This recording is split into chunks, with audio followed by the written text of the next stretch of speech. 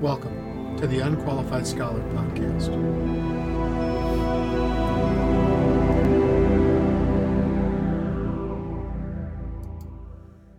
All right, whenever and wherever you are, I hope you're having a blessed day. I hope things are going great for you. This is I Like Big Books. And this is sort of in preparation. We have, as a church, we have a trip to the Bible Museum coming up. And so I'm really excited about that. I like the Bible Museum. I like going to museums. Yes, I am a nerd, and I'm okay with it. But what we're talking about here in this series is really, how did we get the Bible that we have today? You know, we didn't have the ESV Study Bible or the NIV Study Bible. It didn't just drop out of heaven into our laps. It came through a process of inspiration, identification as far as like which books belong in the Bible, and then finally transmission, where the Bible was hand copied through centuries to get to us. And it's been a remarkable, it is a remarkable journey for a remarkable book, and well worth our time and attention. So let's go ahead and get things kicked off here with I Like Big Books. You know, the central point of all of this is to help you have confidence that you have a reliable copy of God's message to you that's been received from Him, transmitted through centuries, and translated into English in a way that you can use it carefully to understand who God is, who His Son Jesus is, and how to live well and correctly in the world He created. And so as we think about the big book that we're thinking about, remember that this came through a process that God was supervising and watching over everything that happened so that you and I could enjoy and profit from reading and studying the Bible. Well, one of the things that we start off with the question, what is the Bible? And so this is an important question for all of us. I mean, even if you're not a Christian or not, interested in becoming a Bible scholar or anything like that, you should at least take some time to understand the world's greatest bestseller. I mean, it only seems reasonable. More Bibles have been sold than any other book, and that needs an explanation. So one of the things, what is the Bible? When we think about this question, we can say, well, what does the Bible say about itself? Well, the Bible says this in the book of 2 Timothy. Now, 2 Timothy is a letter written from a man whose name is Paul. Paul is formerly a Jewish rabbi. He grew up as a Jew. He learned Jewish scholarship through all of his life. And then he became a Christian because of a direct involvement with Jesus Christ. And so the Apostle Paul would have some deep background in the things of Judaism and an understanding of the Bible from that perspective. And so he says this to his protege, Timothy, who is planting churches and handling church problems. He says, all Scripture is breathed out by God and profitable for teaching, for reproof, for correction, and for training in righteousness, that the man of God may be complete, equipped for every good work. Now, Paul used this word breathed out. It's a word that he created to sort of identify the process by which God moved in the human author to bring his exact words into being in the page of Scripture. So what we have is that God wanted to say exactly what was said in the original copies of Scripture. So as the authors, whether it was Moses or one of the prophets, Isaiah, or the psalmist David, these things were breathed out. They come from God through the human author. And so in another place, Paul says to a different church in 1 Corinthians chapter 2, verses 12 and 13, now we have received not the spirit of the world, but the Spirit who is from God, that we might understand the things freely given us by God. And we impart this in words not taught by human wisdom, but taught by the Spirit, interpreting spiritual truths to those who are spiritual. The Bible describes itself as the message sent from God, breathed out from Him into human messengers who wrote down exactly what God intended. That's what the Bible says about itself. But also, as we think about the history of the Bible, it hasn't been questioned for a long time that this was the Word of God. Norman Geisler, in his general introduction to the Bible, says this: throughout its broad and diverse ranks, Christians of all major persuasions prior to World War I officially adhered to the belief that the Scriptures are the divinely inspired, authoritative, infallible, and inerrant Word of God. And so there are opinions in the modern world that, in the modern world we question everything. But if you go back into relatively recent history, the general belief among educated people and uneducated people alike is that the Bible is the Word of God. So if you go back into the history of the church, we've heard from Paul in the first century. You go to Augustine in the 400s, and you ask him what the Bible is, and he'll tell you it is the Word of God breathed out for you. If you go to the 600s and you talk to Gregory the Great would say that the Bible is the Word of God breathed out for you. If you go and talk to people who are in the Crusades, they believe that the Bible is the Word of God. The reformers like John Calvin and Martin Luther in the 1500s, all these people believed that the Bible is the Word of God, breathed out, inspired, so that we could have a word from God and understand what God wants us to understand. Now, these people weren't perfect, not by any means. But when you think about how the Bible was translated into English, for some time it was illegal for the Bible to be translated into the language that you and I speak, for fear that the common man would be able to understand the Scriptures. And if the common people understand the Scriptures, who knows what kind of radical ideas they might have.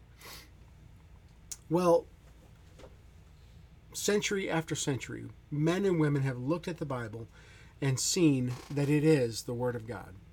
I am a United Brethren pastor, and in our documents we have something called a discipline. The discipline sort of sets forth the standards for doctrine and for community life.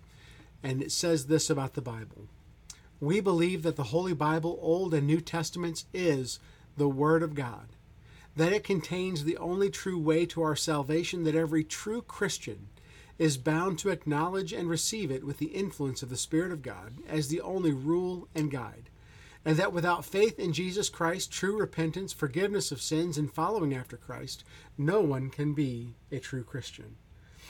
The Bible itself claims divine inspiration. History, at least until the last 100 years or so, acknowledges that the Bible is the Word of God, and Christians in the modern world who confess the historical Christian faith agree that the Bible is the Word of God.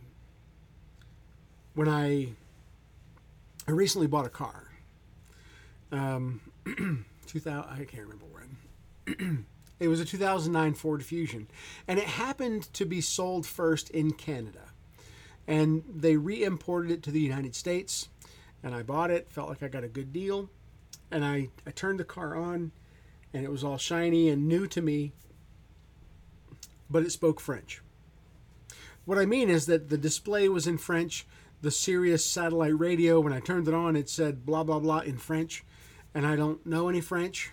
So I opened up the glove compartment because what I needed was the owner's manual.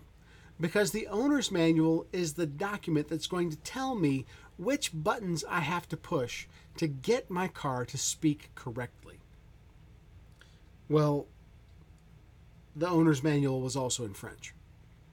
And so I was frustrated. Thankfully, I live in a time where there's the Google, and so I used the Google and was able to get my car to speak correctly, to speak in English. The owner's manual is supposed to be a reliable guide of how to operate the car, and it was. I just couldn't understand it. In a similar way, the Bible is a reliable guide to life and a relationship with God, and we have to be able to read it and understand it. What is the Bible to you? Is it a storybook, a book of ancient legends? Is it an owner's manual, a crystal ball to predict the future, a rule book?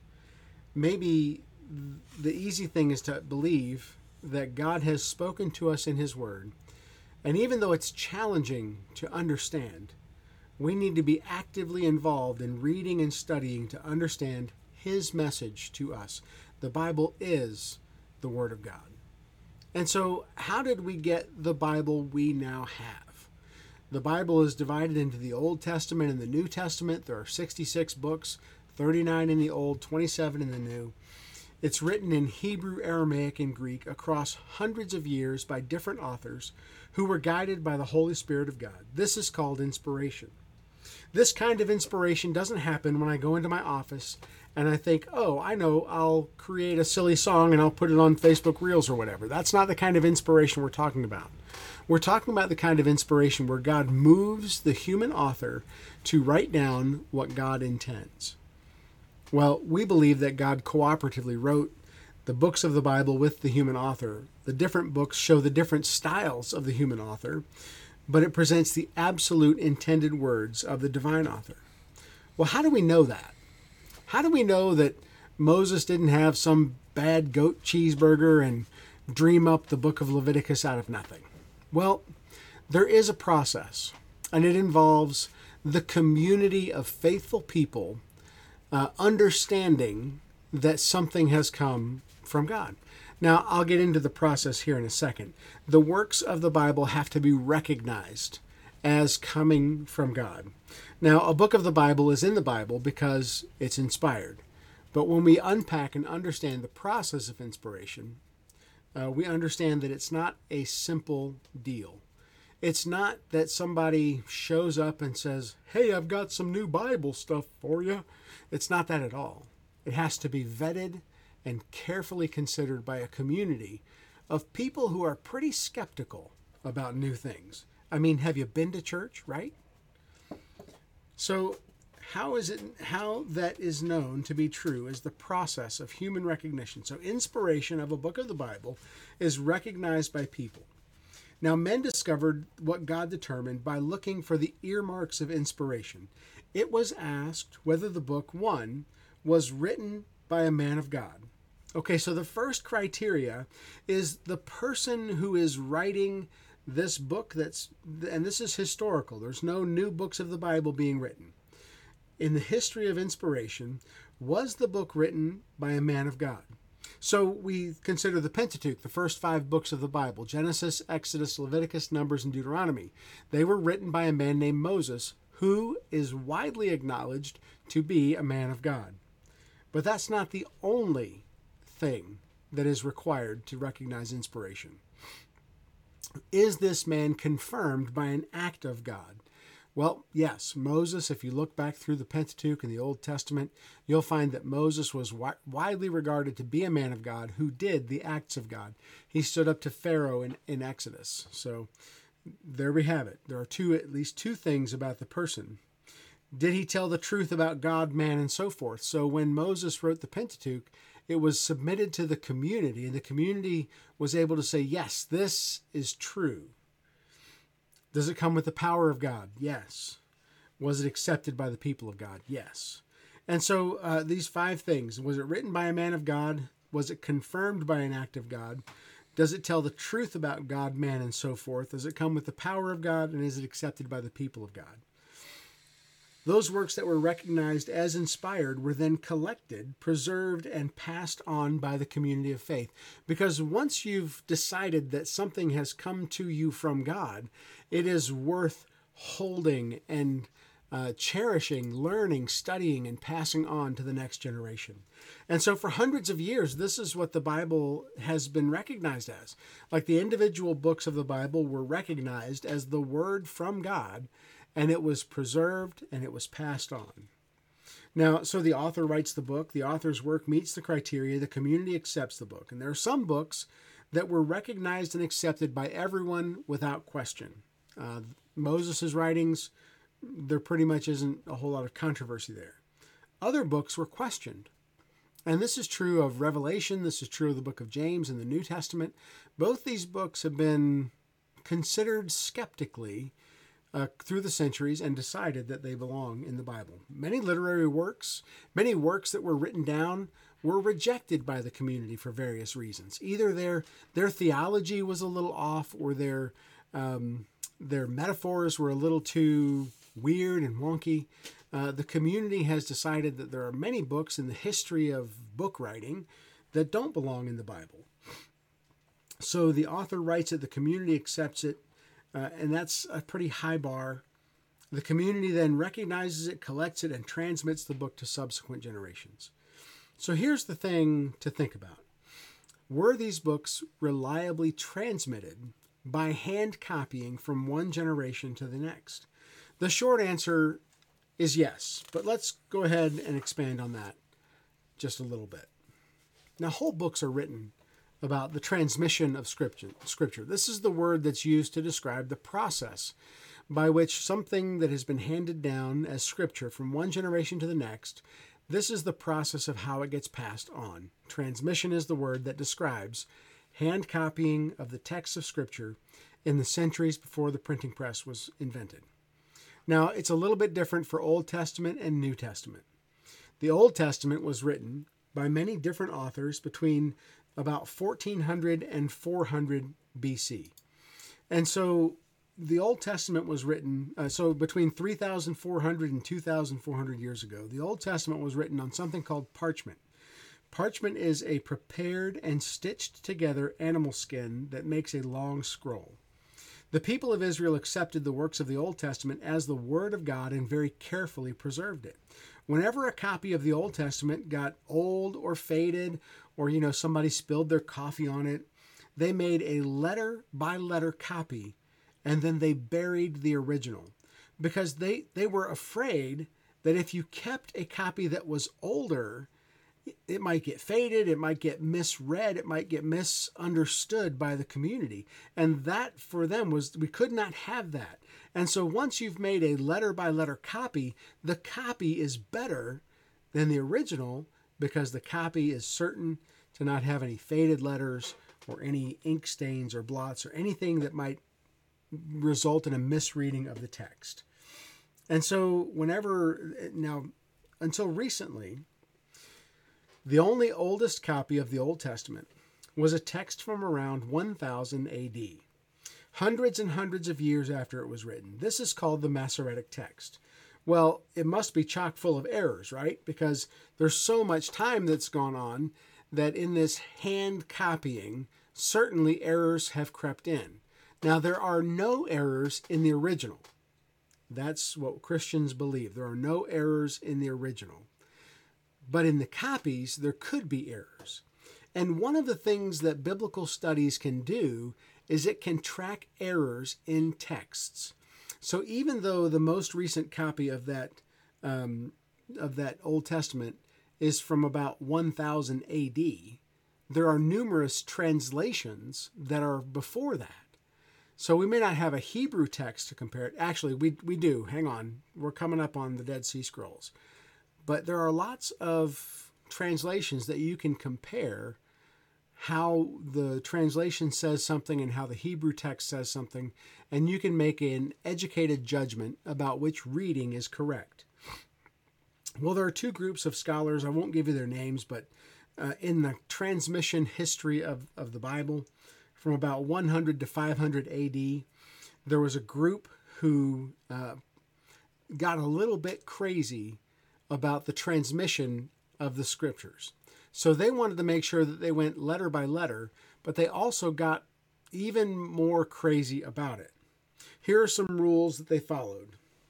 The transcribers, the transmitters, prescribed the skins to be used, so certain skins from certain animals, the number of lines on the skin, the kind and color of ink to be used, and the distance between letters, either a hair or a thread. The scribe could not copy from memory, but must transcribe the text letter by letter, sitting in full Jewish dress. He must not begin to write the name of God with a pen newly dipped in ink, and should a king address him while writing that name, he must take no notice of him. So they had rules that they had to follow, and if you look at some of the old texts that are hand copied, you can actually see where the lines were prescribed and the distances were prescribed, and the letters were very carefully written one by one with just enough space between them. Between about 500 and 1100, a different group of scholars, equally committed to the transmission of the text, they numbered the verses, the words, and the letters of every book. They calculated the middle word and the middle letter of each.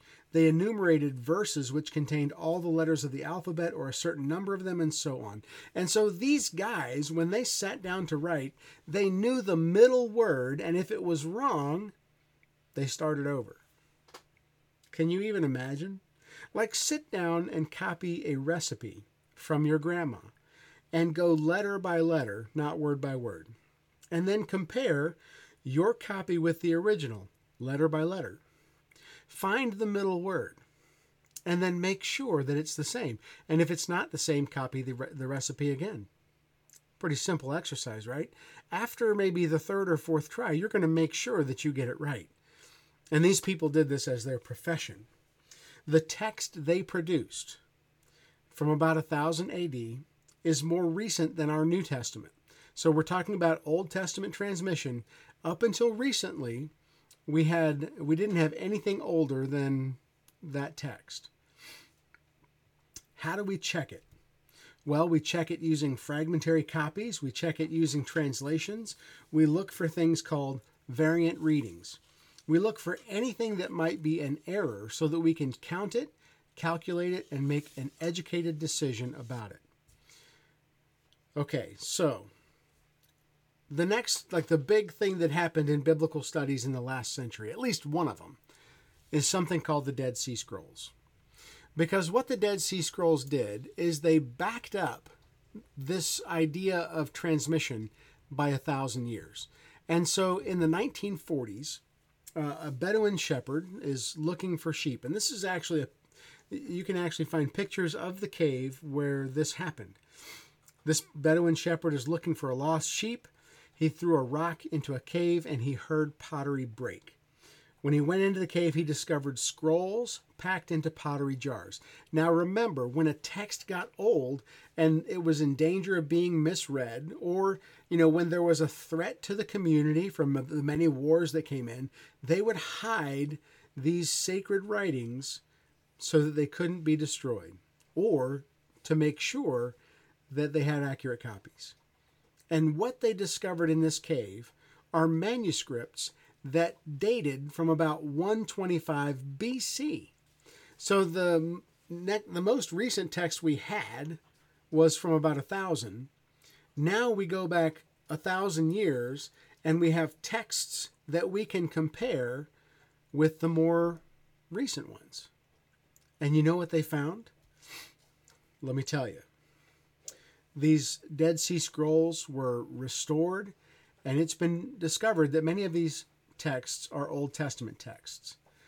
It's been studied to death, compared letter by letter, and the result is that the text from before the time of Christ is 95% identical to the text from 1008 AD. The 5% difference. Okay, so what this is saying is that over 1,000 years of hand copying, there's about a 5% error rate. But remember, they count every error as an error. So if you make a spelling mistake, and that gets repeated in several different copies, each one of those counts. And so the 5% difference consists mostly of spelling errors and obvious slips of the pen. Well, here's a specific comparison. The Isaiah scroll, 1Q Isaiah A, from Qumran, led the Revised Standard Version translators to make only 13 changes from the Masoretic text. Okay, so what they're saying is that the Masoretic text is the 1000 text. The Isaiah scroll from Qumran, that's the one that they're comparing. 1,000 years of handwritten manuscript copies. They go back 1,000 years, and they're going to make changes based on that older text. 8 of these were known from ancient versions. So of the 13 changes they made, they knew about 8 of them. They just weren't sure enough to make the change. And few of them were significant. More specifically, okay, so what they're saying is as you compare the Isaiah that we had to the ancient scroll, the more ancient scroll, there wasn't any need to make any real change. More specifically, of the 166 words in Isaiah 53, only 17 letters differ from the Masoretic text. There's only a 17-letter difference over 1,000 years of hand copying, of these 166 words. 10 letters are a matter of spelling. 4 are stylistic changes, and 3 letters compose the word for light, added in verse 11, which does not affect the meaning greatly. What that tells you is that over 1,000 years of hand copying, manuscript transmission, there isn't enough change to make many changes at all. And none of them are theological. None. I listened to a lecture. It was a 90-minute lecture by a text critic, and he talked through all of these different things. And at the end of it, he said, you know what we've discovered after all of this research and all of this study is that over that 1,000 years of hand-copied manuscript transmission, God preserved his word. Isn't that amazing? That just to me is evidence that this that we hold in our hands today, this scripture that God has given us, not only did he inspire it, but he also preserved it.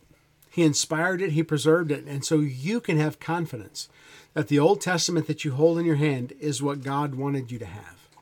Amazing. Thanks to a shepherd in a cave. The Isaiah text is amazing, and you have in your hands a good translation from a reliable copy of the Old Testament. Well, the New Testament is a little bit different because the processes that were involved were a little bit different, and yet still the result is that you can trust the New Testament that you hold in your hands. There wasn't a standardized text of the New Testament that was reliably copied like the Old Testament. We know the New Testament is reliable because it exploded onto the literary scene in the first century, and people began making copies and copies and copies of the letters that we're so familiar with today.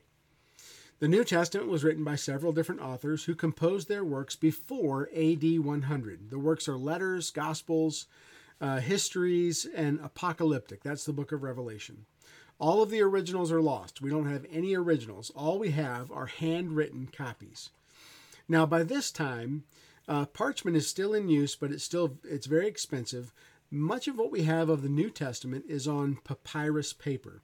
So they are reeds of the papyrus plant, sort of flattened out crisscross and made smooth as they can get it.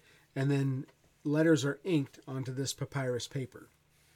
The paper was durable and inexpensive, but nowhere near as strong as parchment. Now, the process of recognizing inspiration is still the same. The author writes a book. He's known to be a man of God. It's attested by power. The author's work meets those criteria, and the community accepts the book. There was no smoke-filled room where a bunch of guys got together and decided what the Bible would hold. It has always been a community process. The Christian community recognized the inspiration of the writings of Paul, John, Luke, and others. They collected, preserved, and spread their works. The earliest lists that we have, they're called canon lists. And so the earliest canon lists that we have are really which books should you die for. You see, if you have some scrolls or some parchments, which ones should you hold on to at the expense of your life? And that's where the scholars got together and they said, look, you might have the Shepherd of Hermas. That's not worth dying for. If the Romans come and they want to take your books, give them that one. If you have a copy of the book of Romans, a copy of the Gospel of John, hold on to that because that is Scripture. That is what God wants us to know and preserve and pass down to coming generations. And so we have a lot of copies of the New Testament. And that's where we can compare copy to copy, and we can discover what readings may have been changed over time. And so one of the things that we'll look at here is this little book. Now, this little book is called A Textual Commentary on the Greek New Testament. So inside this book, what you'll find is scholarly opinions about different readings, about variant readings in the New Testament. And so one of my favorites is John 5:4. Because if you look at a modern Bible, if you look in something contemporary, you can look at your NIV or you can look at the ESV or I think even the New King James. what you'll find is at John 5:4, it says omit verse. And then this is the grade the scholars have assigned to this opinion. We should omit John 5:4, and they agree. A is the highest you can get. Now, what they're doing is they're looking at all of these copies. They're looking at the oldest copies. They're looking at translations. They're looking at every piece and shred of evidence they can find to understand what to do with John 5:4. Verse 4 is a gloss. A gloss is where a scholar looked at the text and said, somebody needs to explain this in here. And so some well-meaning scribe back in history decided that he would explain what it was that was happening at the pool of Bethesda in John 5:4. Verse 4 is a gloss whose secondary character is clear. Secondary means that it wasn't in the original, that it wasn't supposed to be there. It was added by somebody else later. Is clear from 1, its absence from the earliest and best witnesses. What he's saying here is that they looked at the older copies. The older copies don't have verse 4 in it. And this is a list. You can actually look. This is P66, P75, Codex Aleph. You can look up which ones these are. You can look for yourself. The true text of the Latin Vulgate, and then 2. So all of these, these are the witnesses, the text that we have, where John 5:4 isn't there. Number 2, the presence of asterisks or oboli to mark the words as spurious in more than 20 Greek witnesses. Okay, so what happens is you'll have a scribe whose job it is to transmit, to copy the Bible. And so he's copying John, and he's going to leave verse 4 in there because scribes are conditioned not to take anything out. He's going to leave verse 4 in there, but in the margins, he's going to make a little note. He's going to make a little asterisk. He's going to do this. Hey, I know 5:4 doesn't belong here, but I'm leaving it in because I'm not going to take anything out. Number 3, the presence of non-Johannine words or expressions. So basically, and then 4, the rather wide diversity of variant forms in which the verse was transmitted. So as you look at different ancient copies, this verse seems to be a bit of a mess. It seems to not belong. And so all of this put together, all these scholars decided with a high level of confidence that the verse should be omitted. And so your modern translation committees will follow that advice, and you'll find that John 5:4 isn't in a modern Bible. Now, if you get an old King Jimmy, you'll find verse 5:4, maybe even a new one. I'd have to look. Okay, does that make sense? I hope so.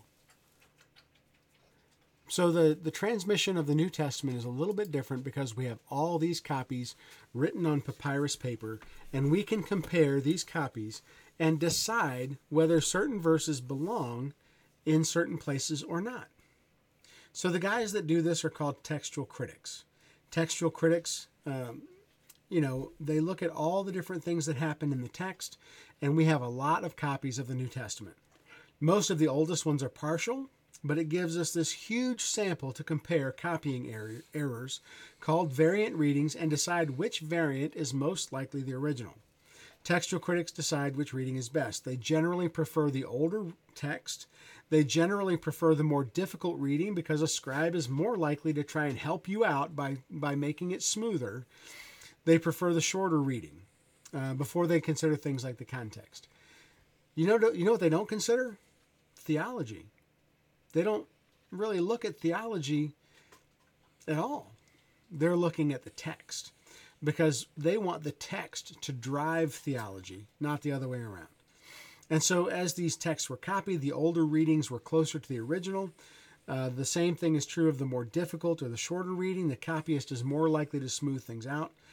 And every variant reading is recorded and checked and annotated so that scholars can check the textual critics' work and look for themselves.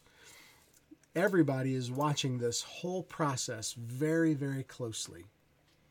When you calculate the number of variant readings in all of the New Testament texts, we have all the New Testament texts that we have available, all these copies, all these ancient fragments. What you'll find is that there are something like 200,000 variants. But here again, That means that if a spelling error occurs in 3,000 copies of the same place, it counts as 3,000 errors. When you count the number of places where there's an error, you come up with about 10,000 places where there is a variant reading. But again, when textual critics analyze those variant readings, most of them are obvious spelling errors and slips of the pen. When you listen in to textual critics talking about how close the New Testament is to the original, they'll give you a percentage like 98 to 99.99% of the time. We have the original, or we have as close to the original as possible. And so these guys are the guys who have checked. They have looked. When you compare the New Testament, when you compare all these different copies, what you find is that you have in your hands today, in your English Bible, you have what God wanted you to have. When you compare the New Testament to other ancient documents, that's where the difference really stands out. Compare the New Testament to Homer's Iliad. Okay, so the Iliad is from about 850 BC. There are 643 copies of it, and it is the earliest complete copy is from the 900s AD. So 643 copies of the Iliad, 15,600 lines, 764 questionable lines, a 5% textual corruption. Now, that's pretty good, you might say. You might think, okay, 5% textual corruption. Okay, we can deal with that. We can have 95% of the Iliad and still understand the Iliad, right? Let's think about the New Testament. 643 copies of the Iliad, more than 5,000 copies of the New Testament, and we're finding more all the time. About 20,000 lines, about 40 questionable lines.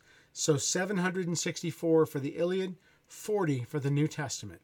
And that results in less than 0.5% textual corruption. And it's a lot of things like spelling errors, obvious slips of the pen, obvious hearing errors, as scribes in the New Testament era were not doing letter by letter. They were kind of going word by word, and you might hear a word a little bit differently. Norman Geisler, in his work on the Bible, it's a general introduction to the Bible, says this: "It is significant that the Bible not only has been preserved in the largest number of manuscripts of any book in the ancient world, but that it also contains fewer errors in transmission. Actually, the variant readings which significantly affect the sense of a passage are less than 10% of the New Testament, and none of these affect any basic doctrine of the Christian faith." Frederick Kenyon, who studied the Bible for his whole life, studied the ancient texts for his entire career, said the Christian can take the whole Bible in his hand and say without fear or hesitation that he holds in it the true Word of God, handed down without essential loss from generation to generation through the centuries. You have the Bible. Now, there are people in the world who will tell you that it's full of errors. That's simply not true. The academics, the textual critics, the Bible teachers and pastors who are watching what they do have looked at this process of textual criticism, and they have decided that there's less than 0.5% difference between the original manuscripts inspired by God and the copies that we have by which we have produced English translations. One of the ways that you, if you're a lay person and you're listening to this, one of the ways that you can read for yourself is take a more word-for-word translation, King James, New American Standard, and compare it to a thought-by-thought translation like the NIV. And look for yourself and read for yourself, because you've been given the gift. You stand on the shoulders of giants. This is the Word of God. It's been given to you. And it is our shame that we don't read it and know it and study it like we should. Hey, wherever and whenever you are, I hope you'll take some time today to pick up your Bible and read. God bless you and have a great day.